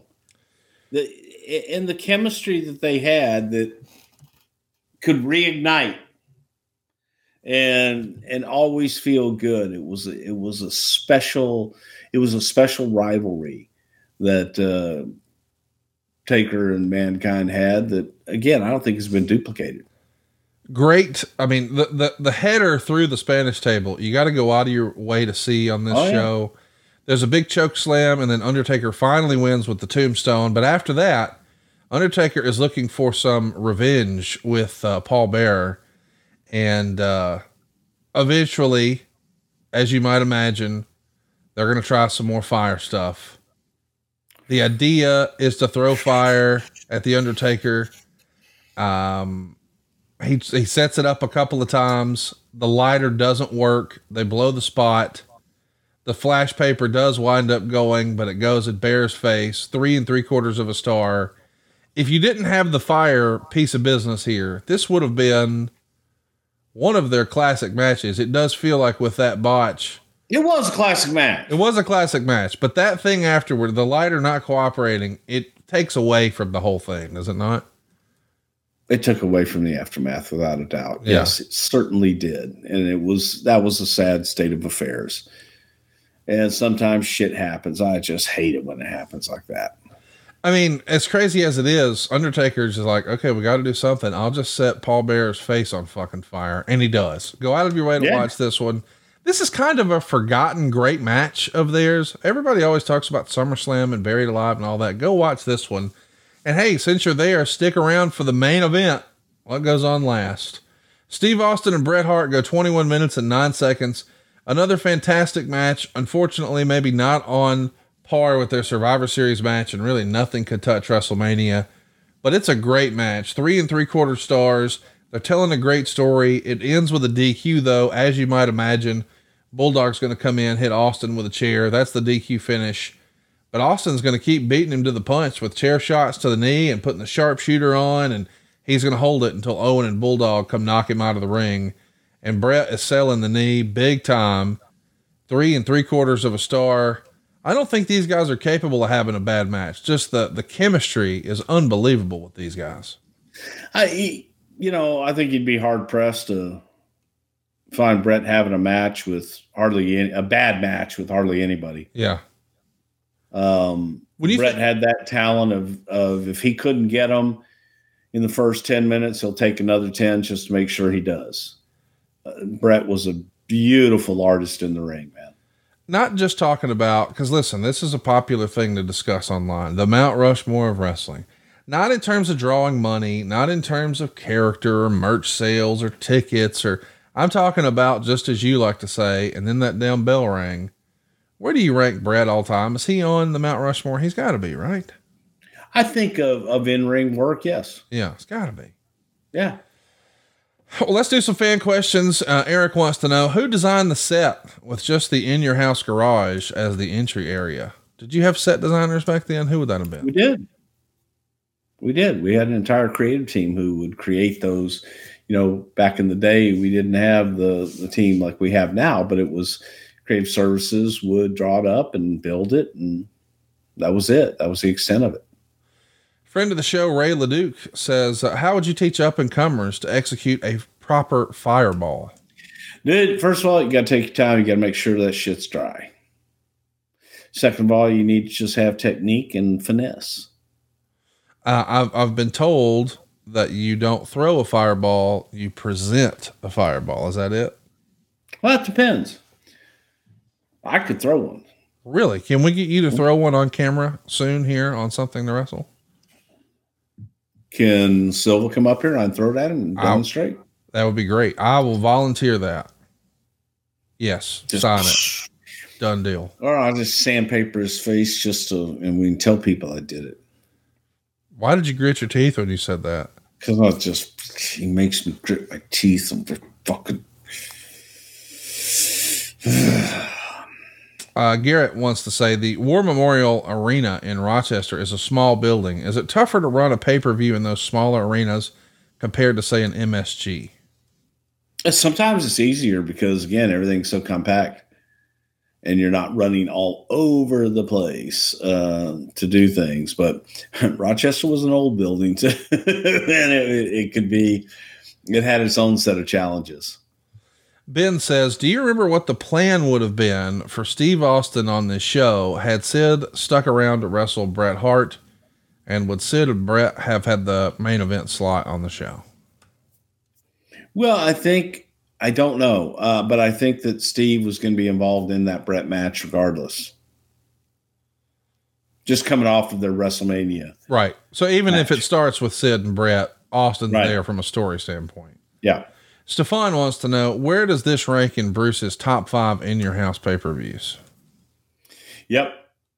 Sure does. Just Chris says, since you were stuck with It's Time because Vader was going to be champ according to the plan, that would have been December of 96 is In Your House. How did you get Revenge of the Taker in there so quickly when Bret and Shawn was the original plan for the main event only a month prior? Who said that was the original plan only a month prior? See, that's where you're reading too many dirt sheets there. Was that Stefan? It changed in February, right? You knew in February that you were going to have to go with Taker. When Shawn lost his smile. Yeah, that's February. Yeah. Ruben has a fun one. We haven't done this in a while. What would it sound like if Jim Cornette sang Sonny's theme song? Dude, I couldn't sing Sonny's theme song I have no idea. Motherfucker! It started with, I Know You Want Me. I know you want me, bitch. I don't know why. With my hairy titties. Wow. She had hairy ones?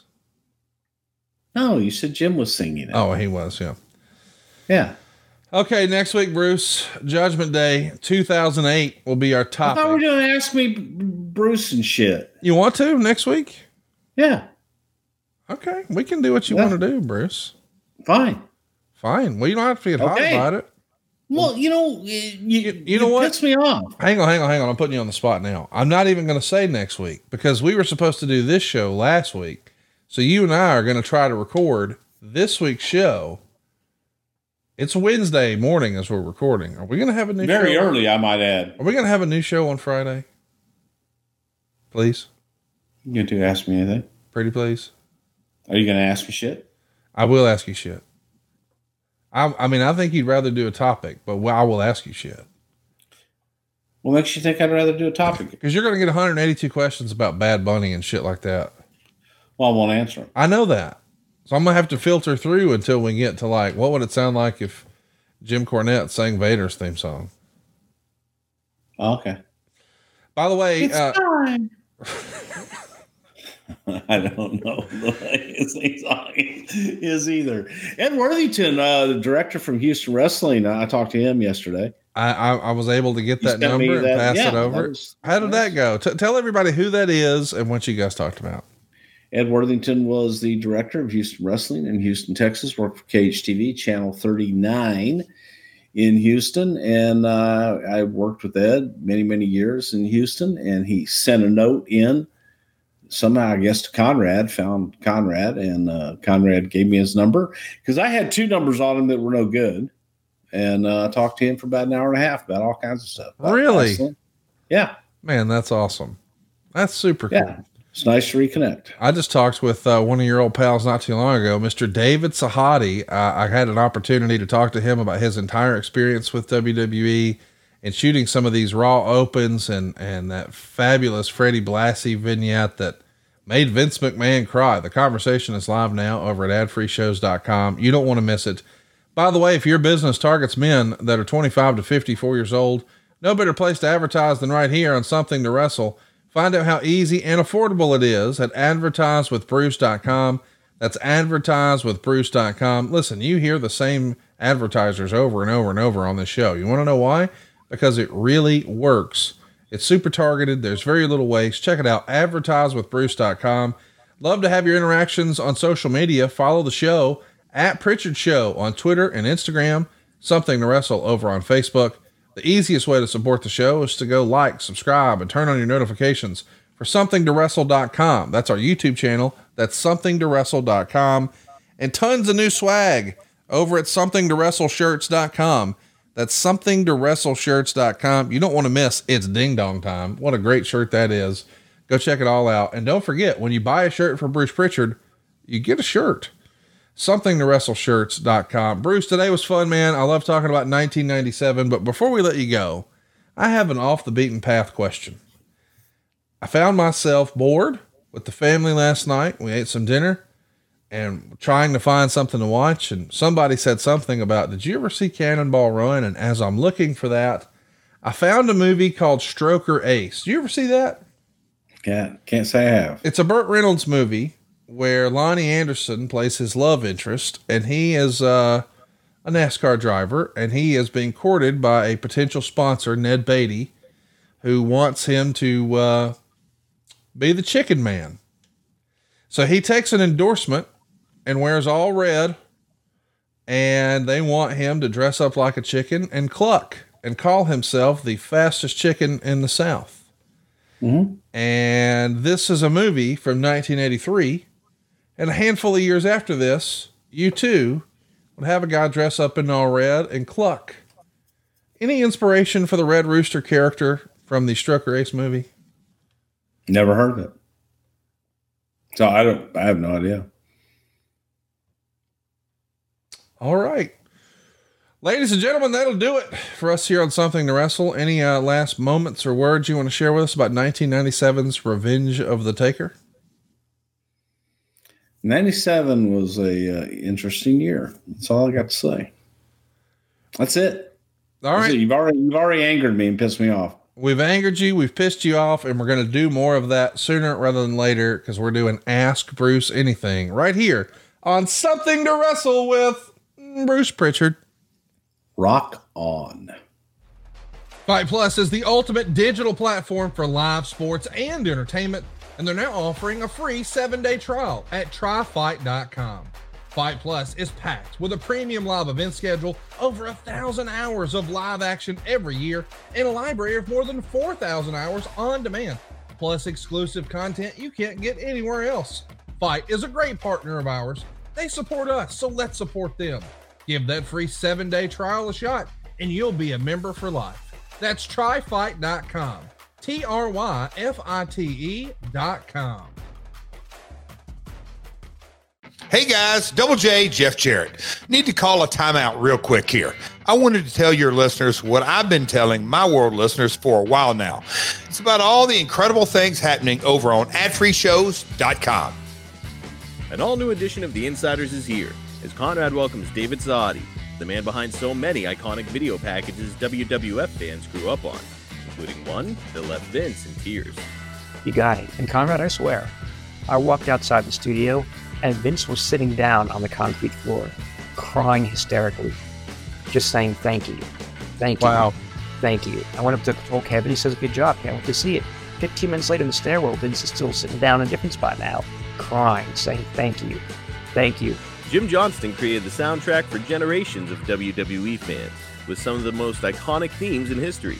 Jim sits down with Conrad to take us behind some of those classic themes, including The Ultimate Warrior. And then I recorded that. And then just over that, you're just doing.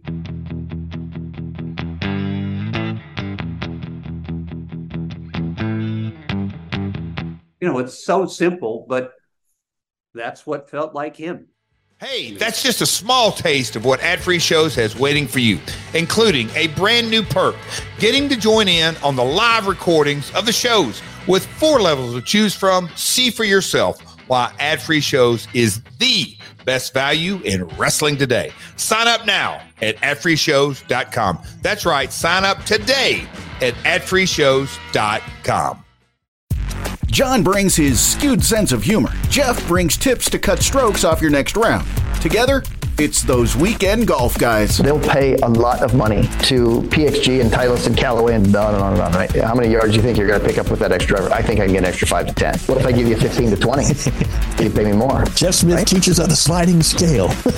Those Weekend Golf Guys, the podcast, part of the Believe Network. Just search BLEAV on YouTube or wherever you listen.